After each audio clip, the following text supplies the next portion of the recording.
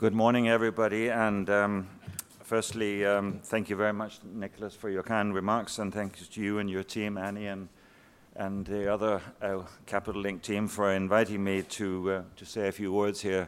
It is indeed an amazing turnout, and I think I'd like to also just to say welcome to our friends from overseas. There are many, many familiar faces here who've come to Singapore Maritime Week.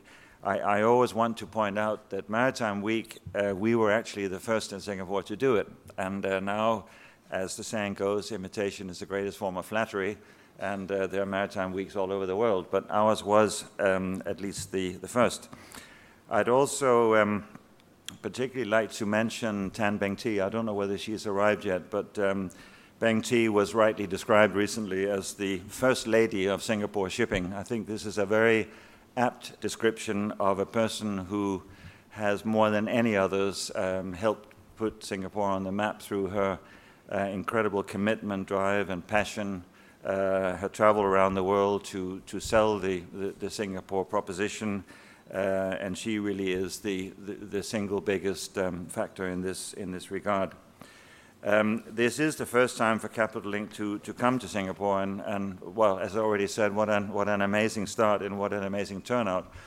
More than 50 speakers, panelists spanning owners from both the tankers, dry bulk, container, LPG, big and small, charterers, traders, bankers, research, insurance, unions, association representatives, lawyers, capital markets, ship managers, leasing companies, offshore players, and government representatives. I hope I haven't missed any, but I think it certainly shows the amazing breadth of speakers that we will have and panelists.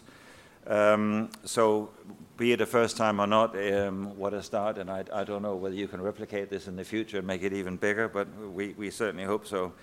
In a moment, we're going to have the benefit of listening to Martin Stopford, who I think everyone in this room, barring perhaps the odd millennial, may not have heard of, but I think everybody else have.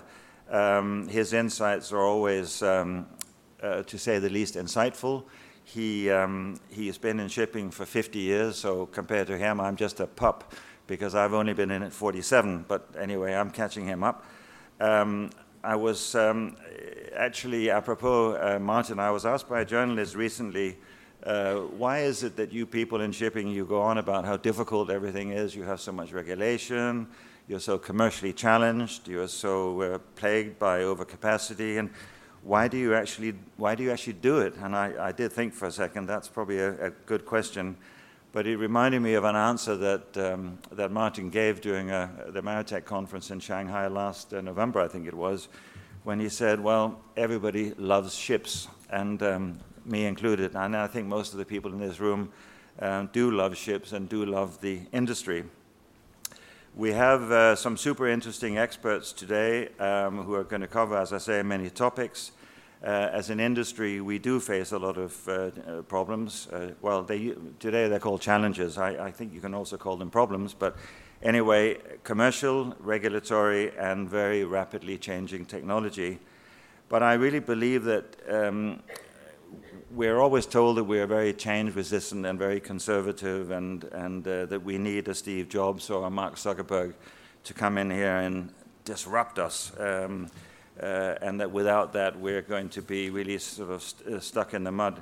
But actually, I'm not really so sure about that, because as we discussed yesterday at this at the afternoon conference, there are a lot of young people coming into this business, and many of them probably do see opportunities to so-called disrupt. I personally think that disruption is a wrong word. I see it more as opportunity. I think there is a lot of scope for change in our industry, and technology offers young people the chance to do that. So I'm actually very optimistic that we can, to use this word, sex up our industry to make it more appealing to the young people. And to have them come in and help us do things in new ways that we don't do today. And I'm, on that note, also very confident that shipping's contribution to world trade and free markets and so on is, I think shipping's contribution is absolutely tremendous to globalization. Not everybody thinks, including our friend in the White House, that globalization is necessarily a good thing. I personally do think it's a good thing, and I think shipping's contribution is there for all to see. I think going back to the days that nation states or nations began trading with each other, shipping's contribution has made a major impact and a major contribution. So on that slightly positive note, I would like to hand over and finally just say that apropos of the young people, good jobs is what we want, right, in shipping, and we're going to make shipping great again. Actually, it already is great, but we're going to make it greater. Thank you very much.